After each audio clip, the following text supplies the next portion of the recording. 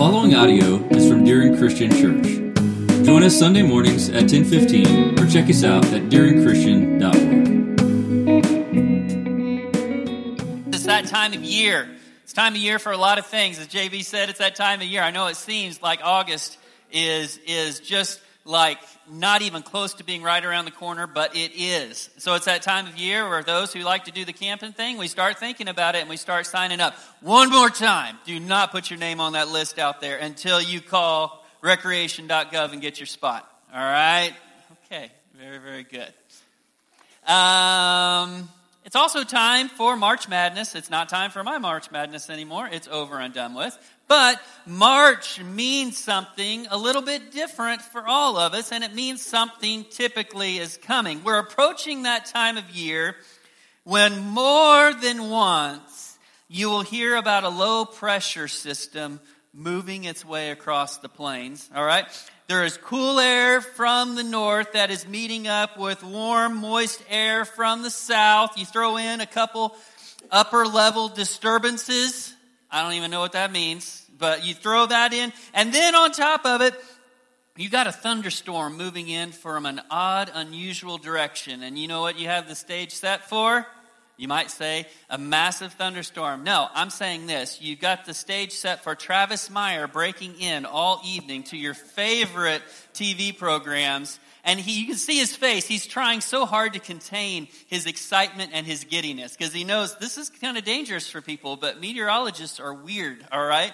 And they love this stuff. They absolutely love it. And what you have is a recipe for something big. Now, we know that it doesn't always happen that way, but just for a moment, suppose that it did happen, and you have a family of 4 who make it to the basement just in time when that big old storm and that wind, that tornado is coming right there. And in this family of 4, you've got a dad, you've got a mom, you've got a teenager, and you've got a 7-year-old. All right? They make it to the basement, their house, toast. I mean, it's gone. As JB said, DEAD, their house is dead. Okay, it is gone, but they are safe, and they are asked to give an account of what the storm was and what it was like. And this is what happens. All of the accounts from dad down to the 7-year-old will look alike and different at the same time. I promise you, the 7-year-old will look different, their account, from the teenager's account. They will look different. And it's interesting because it's from the perspective of the person giving the account. And not only that, who they intend for the account to be given to, the audience. Folks, with that in mind, welcome to the Gospels. Matthew, Mark, Luke, and John. The first 4 books of our New Testament, written by 4 different authors, writing to 4 very different audiences. Each account is accurate, is just kind of different from the others. And I can tell you this right now, when you see an event that is recorded by all 4 of those writers, it's usually a pretty big event. It's usually something pretty gigantic going on. You know, to this point in the Gospels and their story and what they tell, as you combine them together, there's only one event to this point that has been recorded by all 4 Gospel writers. Anybody? We'll throw a little Bible trivia out there. Anybody have a guess what that event might have been? That happened to this point. Now, the cross is still to come, all right, to this point. Anybody? The feeding of the 5,000. The feeding of the 5,000. The only event to this point that all 4 of them write about. But when it is recorded by all of them, obviously that was a big deal. This is a big deal. And what we're going to look at today was recorded by all 4 writers. So I said, we're going to begin in Mark chapter 11. Turn to Mark 11, beginning, we'll just start right at the top, verse 1. And I'm going to tell you, we're going to bounce around to all the Gospels today some. Okay? We'll spend more time in some than others, but we will be in all of them before it's all said and done. Mark's second book of our New Testament. You're not sure where that's at? That's okay. Look at your table of contents. It will get you there. All right? This is what it has to say. I'll be reading out the New American Standard. It says this: as they approached Jerusalem, at Bethpage and Bethany near the Mount of Olives, Jesus, he sent two of his disciples and said to them, go into the village opposite you, and immediately as you enter it, you will find a colt tied there, on which no one yet has ever sat. Untie it and bring it here. If anyone says to you, why are you doing this? You say, the Lord has need of it, and immediately he will send it back here. They went away and found a colt tied at the door outside in the street, and they untied it. Some of the bystanders were saying to them, what are you doing untying the colt? They said to them just as Jesus had told them, and they gave them permission. They brought the colt to Jesus and put their coats on it, and he sat on it. You know what? Looking through the Gospels, this is not a very common occurrence. Matter of fact, this has never happened before. This is just to try to put this in perspective a little bit, all right? I'm going to bring up two guys that most of you know. One, his name's John Whitwer, all right? This would be like asking John Whitwer to willingly drive a Chevy pickup, okay? Or on the other hand, let's go with another John Lay, asking John Lay to willingly drive a Ford, okay? Those things, if they happen, they don't happen willingly, okay? All right? Jesus' preferred mode of transportation all the way through the Gospels to this point is what? Any guesses? Walking. Yes, he walked wherever he went. And here, he comes into Jerusalem, of all places, Jerusalem, riding on the back of not a war horse, of not even a donkey, but the colt of a donkey. It's interesting when you read Matthew's account with this. Matthew must have known a little something about donkey colts, I guess, because he said that the mama came too. All right, so they had the mama and they had the colt, and Jesus rode on the back of the colt. Now, Matthew also tells us that this was to fulfill the prophecy in Zechariah, the prophet. Zechariah has an incredible number of prophecies about this Messiah. And not only that, they're really, really accurate as well. Okay, so fulfillment of prophecy here. And this is kind of interesting to me. Jesus tells, most likely, probably either James or John or Peter and John, he tells them to go and get this colt. And he just says, go and get it. All right? I mean, he doesn't say pay for it. He doesn't say go to, I'm sure they had a Hertz there for donkeys, go to Hertz and rent a donkey, and bring it back. They don't. He just says go and get the thing. So they're like, what do we say if they say, tell him I need it? Okay. All right, so they go. They untie the donkey. The people are like, what are you doing, taking the donkey? And the Lord, Jesus, he needs it. And they're like, okay, go ahead. And I know what you're thinking. You're thinking, isn't that a little bit strange? Well, it is Jesus after all. But on top of this, keep in mind, in the back of your mind, let this sink in. Jesus has spent some time in Jerusalem. He spent the majority of his time in ministry in Galilee, which is we've talked about that before. It's kind of like the sticks, all right? And this is more kind of the urban area, if you will. But Jesus has spent the last 6 months around Jerusalem in doing ministry, healing people, teaching. His popularity, as we will see, is like up here. And they say Jesus needs it. The people are going to say, oh, yeah, go for it. Absolutely. We'll bring it back when we're done. Okay, very, very, very good. Now, keep this in mind. I don't think the people of Jerusalem, the Jews of that region, were looking to their Messiah coming into town on the back of a donkey colt. All right? What do you think? Maybe a chariot? Or maybe a big old white stallion or something like that? I'm sure it seemed a little odd, but to this point in time, the people don't seem to mind too much. So that's what's going on. Jesus coming into town on the back of a donkey colt. Now let's turn over to Matthew. Just one book before. It's not going to take you very long to get there. Matthew 21.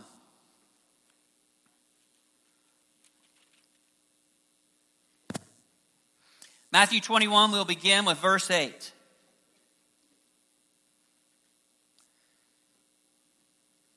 This is what happens. Jesus is coming down the Mount of Olives. It says, most of the crowd spread their coats on the road, and others were cutting branches from the trees and spreading them on the road. And the crowds going ahead of him and those who followed were shouting, Hosanna to the Son of David. Blessed is he who comes in the name of the Lord. Hosanna in the highest. When he had entered Jerusalem, all the city was stirred, saying, who is this? And the crowds were saying, this is the prophet Jesus from Nazareth of Galilee. All right, now understand this. Jesus started out the morning over in Bethany. That's where he'll end before long, end his day. And it's about a 2-mile journey into Jerusalem. You go up and down the Mount of Olives. Now, don't picture in your brain Pikes Peak or anything like that, okay? This is when Jesus was coming off the crest of the hill of Olives, the Mount of Olives, and looking down into Jerusalem, able to see it. Right there at the base, close by, would be the temple courts, 300 feet above. So we're not talking about this massive mountain or anything. And as Jesus has crested that hill and he's coming down into the city, the people are cutting branches. They're putting their own coats on the ground for this donkey. And now I'm telling you guys, this is one of the main thoroughfares coming into Jerusalem. One that's very, very busy because people are pouring over this pass to come down to Jerusalem for the celebration of the Passover. All right? I mean, I'm just going to be honest here. It's not a place you want to lay your coat. All right? I mean, it's kind of nasty. Right? But they're doing that for him. And those who don't have coats to lay down are cutting branches from the trees and laying them in the road. And they're singing and crying out praises to God. You know what these people are ready to do? They are ready to crown Jesus Messiah and King right now. This had happened before, by the way. And we've already talked about the occasion today when it happened. It was the feeding of the 5,000. Which, bear in mind, that's 5,000 men, not including their families. So we're probably talking about a minimum of about 20,000 people there. And Jesus fed them with 5 loaves and 2 fish. And the people immediately after that took place said, hey, this is our king right here. I mean, can you imagine that program of benevolence in that kingdom? He took 5 loaves and 2 fish and he fed 20,000 people with it. I mean, they're never going to be hungry. All right, and they tried to make him king by force.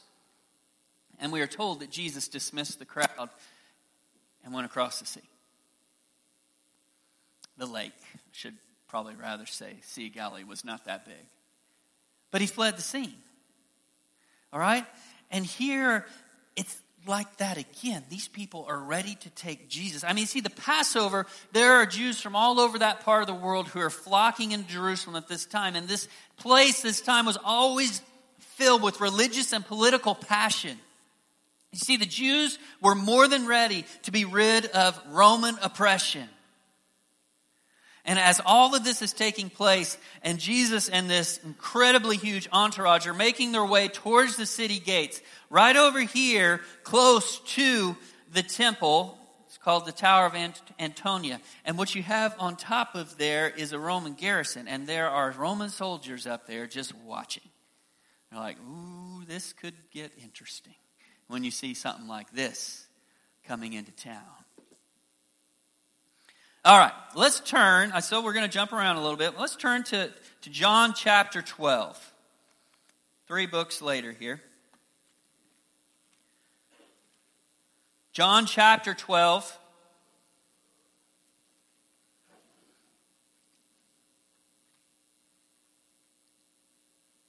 Verse 16.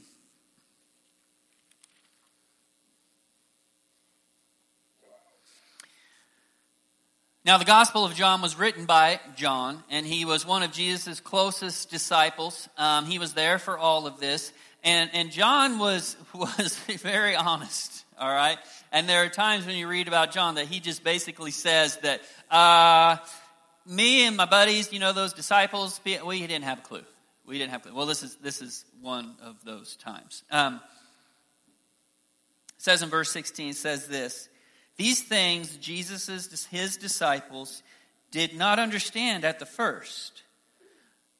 But when Jesus was glorified, then they remembered that these things were written of him, and that they had done these things to him. So what you have going on here is they make their way to Jerusalem, and they're getting close to the city gates. As folks, it's a party. All right? I mean, it is a party scene. And the disciples are they're cut off guard here, because typically when it's like the party going on, Jesus dismisses it. That's typically what happens. He dismisses the party. He's like, okay, go home now, people. Go home. The party is over, all right? But this is different, because Jesus doesn't seem to be dismissing the party here.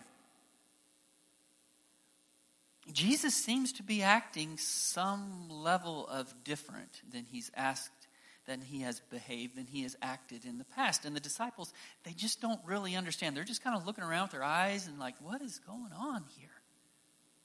And John tells us that it wasn't until Jesus was glorified, and that is Bible code language for this, the Holy Spirit came. Okay? Jesus told his disciples, he said, I must go so that the Helper can come. And before the Helper could come, Jesus not only had to be resurrected, he had to be glorified in heaven, and then the Spirit would be poured out upon the disciples.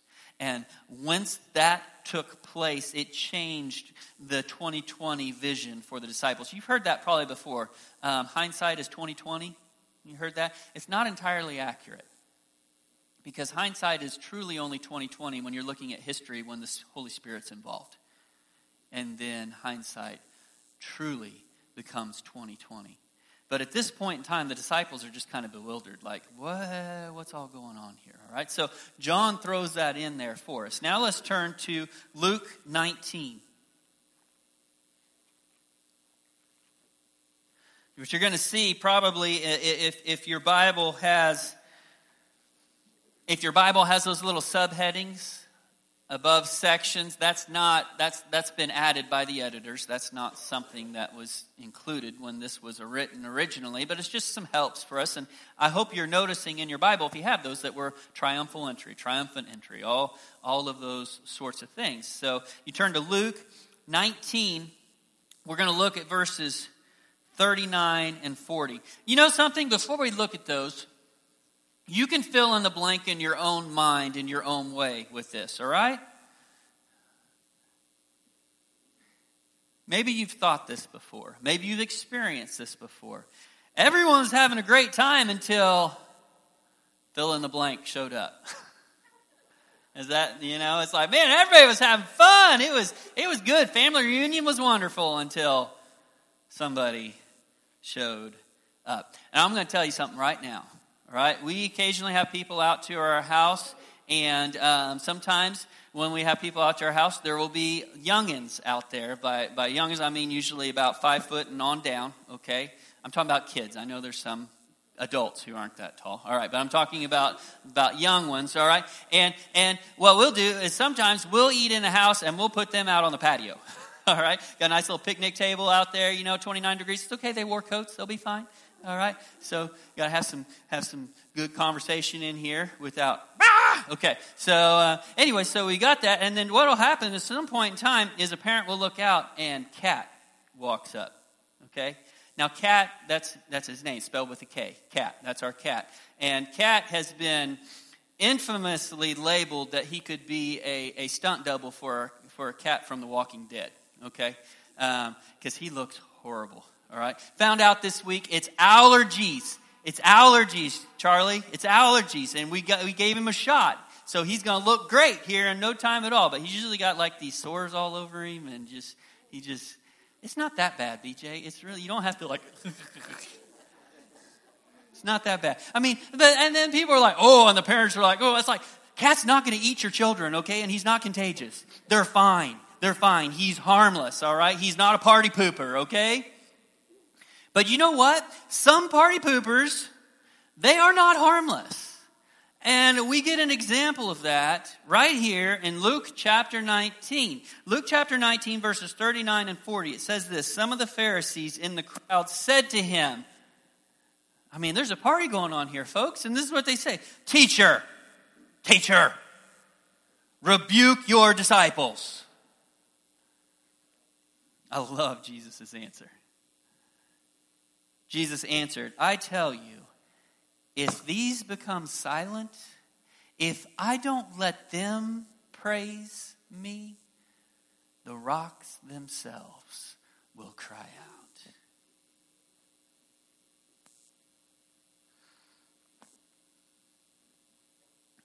John chapter 12, verse 19 goes on to tell us a little bit more about these Pharisees. They're having a real hard time with this whole thing, all right? I mean, they're having a real hard time. And in there it says, just a part of that verse says this, the Pharisees, they're just flustered. They don't know what to do. It's not a good day for them. They see this taking place, and they literally say this, the world has gone after him. The world has gone after Jesus. And the Pharisees, they can see their power slipping away from them. And they think this Jesus is going to change everything. And guess what? They were right. He would change everything. But not in the way they were thinking. They were very right and they were very wrong. Because the way Jesus would change things, nobody anticipated. Let's continue on in Luke 19. Verse 41. This might catch us off guard here just a little bit. When Jesus approached Jerusalem, he saw the city and wept over it, saying, if you had known in this day, even you, the things which make for peace, but now they have been hidden from your eyes. For the days will come upon you when your enemies will throw up a barricade against you and surround you and hem you in on every side, and they will level you to the ground and your children within you. They will not leave one in you, not one stone upon the other, because you did not recognize the time of your visitation. You see what Jesus, he becomes once again the prophet here, because in a mere 40 years, Rome would sack Jerusalem and destroy the temple in such a way that it would never, ever be rebuilt. And Jesus wept for the city of Jerusalem. Now, don't misunderstand here. This isn't like an allergic to the donkey thing with a few tears coming down, all right? The Greek language makes it clear that these were deep sobs. Jesus lost his composure and he wept. He wept. He sobbed for the city of Jerusalem. This will look very much like another time later this week when he will do something again very much the same. And what's taking place here is he's weeping over the stubbornness of the people.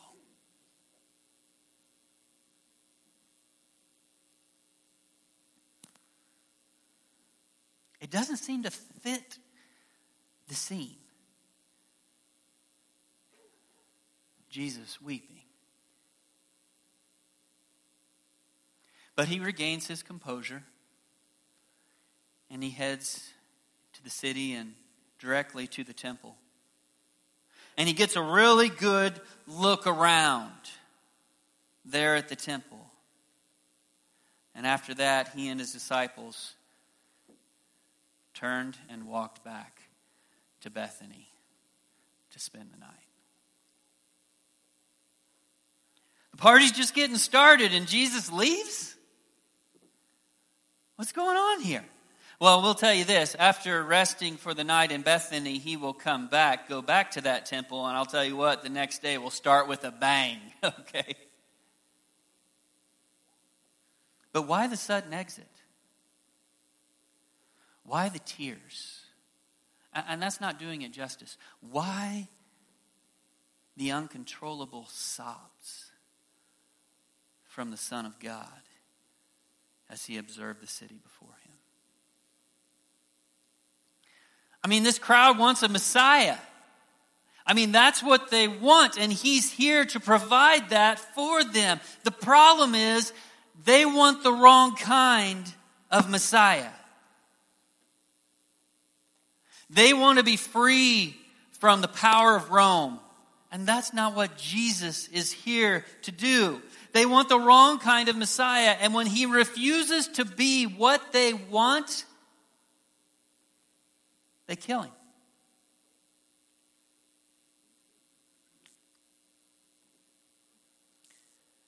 Do you know how much different everything could be today if Jesus that week wasn't fixated on the cross? I mean, the casual observer, just watching, seeing these people laying their coats in horse manure so that Jesus' donkey doesn't have to walk on it, all right? Crying out praises to God, to this Messiah that they think they understand, but they don't.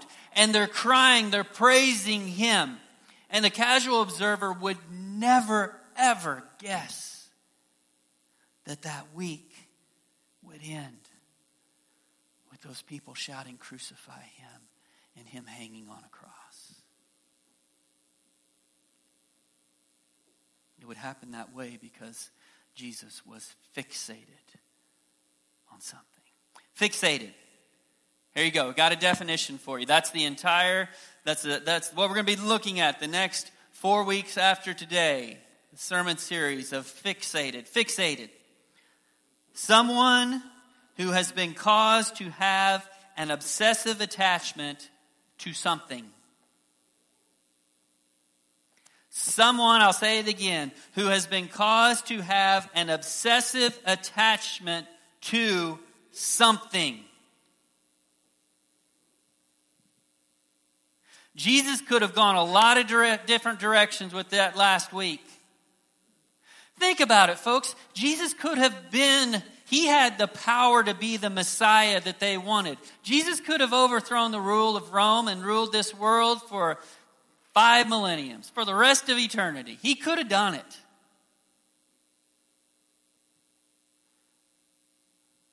He had legions of angels at His command and disposal. But that's not what He was here for. He was not fixated on triumph in this world. He was fixated on something completely different. He was fixated on a cross that would provide freedom, spiritual freedom.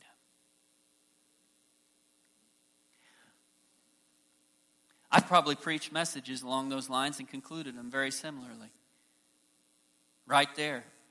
Jesus, that last week, He was fixated on the cross. But you know something? I left out a little bit of the definition of fixated. And on top of that, I'm not sure that's entirely accurate. Because this is the entire definition of fixated. Someone who has been caused to have an obsessive attachment to something or someone.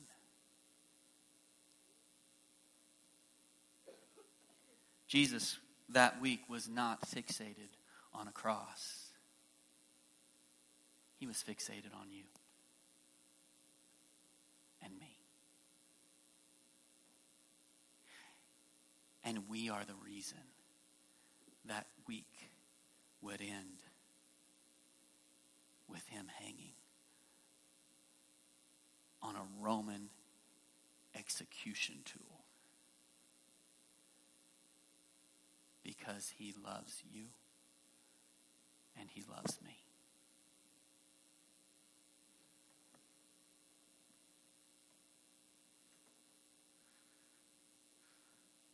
Folks, without His single-minded focus, we would be walking around in this world without hope. By the end of the week, we will see that Jesus wasn't too excited about what would take place on that cross. He was terrified about the thought of being separated from His Father. He was horrified at the thought of having sin laid upon His shoulders. And if He had taken the easy route out, we would not have hope. But Jesus' single-minded focus was you.